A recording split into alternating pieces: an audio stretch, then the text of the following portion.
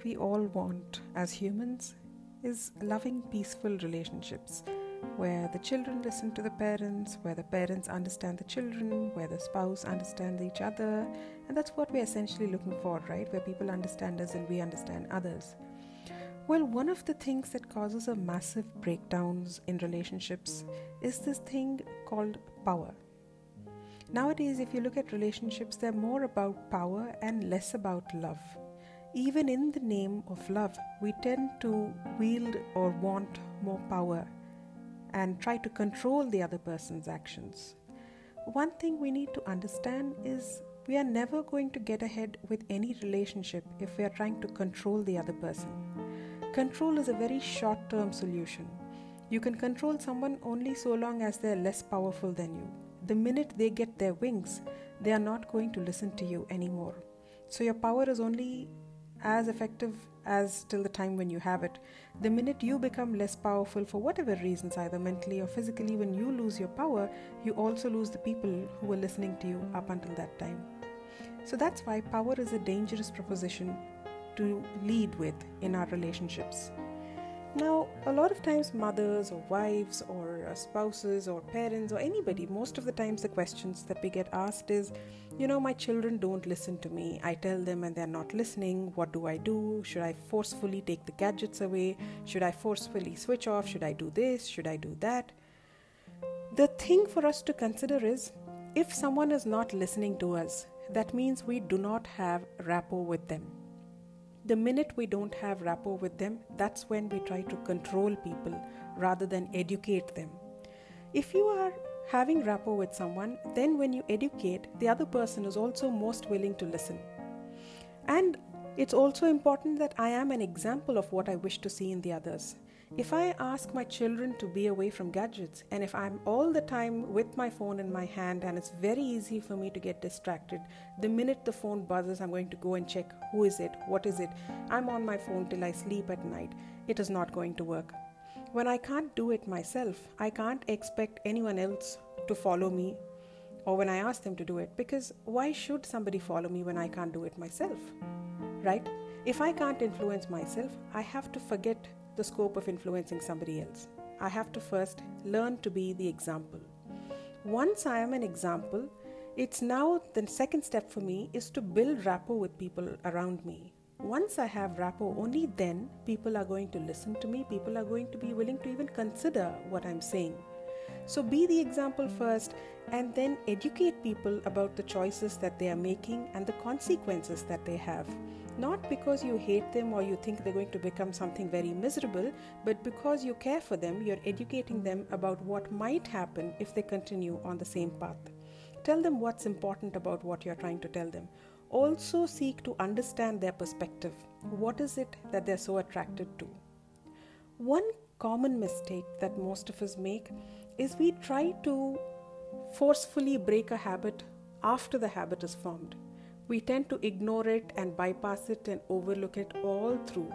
And finally, when it becomes a big monster of a problem, that's when we want to break down the entire mountain in one day.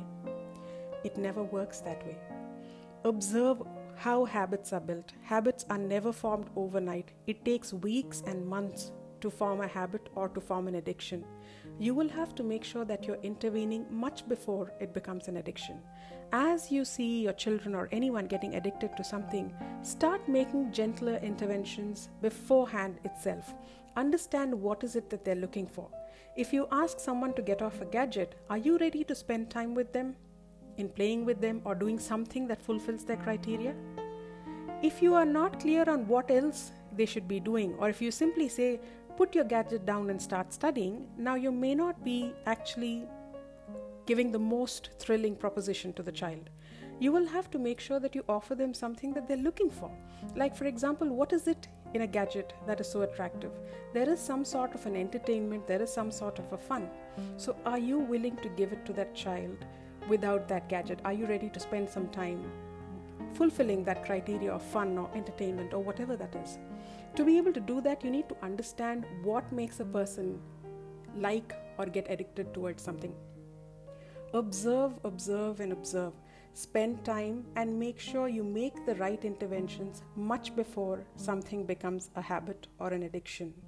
You can't abuse the child for forming a bad habit because they've been forming that habit right under our nose all these days. We fail to observe it, we fail to take notice of it, and we fail to intervene at the right time. And then, once you have been able to intervene at the right time, usually when you nip it in the bud, the problems are much easier to handle and they prevent from going into out of proportions where you don't know how to handle it, right? Never use power, because power isn't very effective a means to get anyone to listen to you in the long run. If you forcibly take away a phone or if you forcibly do something, the person is only going to wait up until a point where they can overpower you or they can do something else. You can't take them to therapists when you are going to be using power on them. You will have to use more love and a lot less of power for a relationship to maintain and work. Imagine a newly married husband and wife. If the wife says, I want you to definitely come and spend time every single day, half an hour having tea with me. Now don't make a rule and say, if you don't do this, I'm going to be very upset with you. If you're going to make rules, even for love, then the whole purpose of love gets defeated itself, right? See what is it that you have to do that will make your husband spend time with you, want to spend time with you. Can you be an example of pleasantness and love? Where imagine when you are being an example of pleasantness and love, why would anyone not want to come and spend that time with you? You have to be an attractive example of what you wish to attract in your life. You can't be a forceful example of it. If you are a forceful example, things will come, but they will go away much sooner than you would imagine, right? So learn to respect each person's individual space and freedom. The more you're able to respect individual space and freedom, you're also going to be respecting your space and your freedom as well. Relationships should give each other the space to breathe. It shouldn't be like as if you're getting suffocated in a relationship. So make sure you're being mature. It is not that we expect others to listen to us all times. You're telling people because you mean well for them. Now you have to then also tell it in a manner that they understand well. If you are going to say something which you mean well, but you're communicating in a very mean way, then it is not going to work. So let us stop trying to be mean to each other. Let us stop trying to control each other, overpower each other, dictate terms to each other, tell each other how we should be and how we should not be. Instead of doing that, let us be loving and kind examples of what we wish to see, because the only way that you can sustain humanity, that you can sustain change, that you can influence each other in the most beautiful way is through love and kindness. So let love be the topmost value that all of us hold, so that we are going to influence each other in manners that are most beautiful, and none of us feel like running away from life because we've been too overpowered by others around us. Let's be mindful of each other's spaces and let's respect each individual's choices.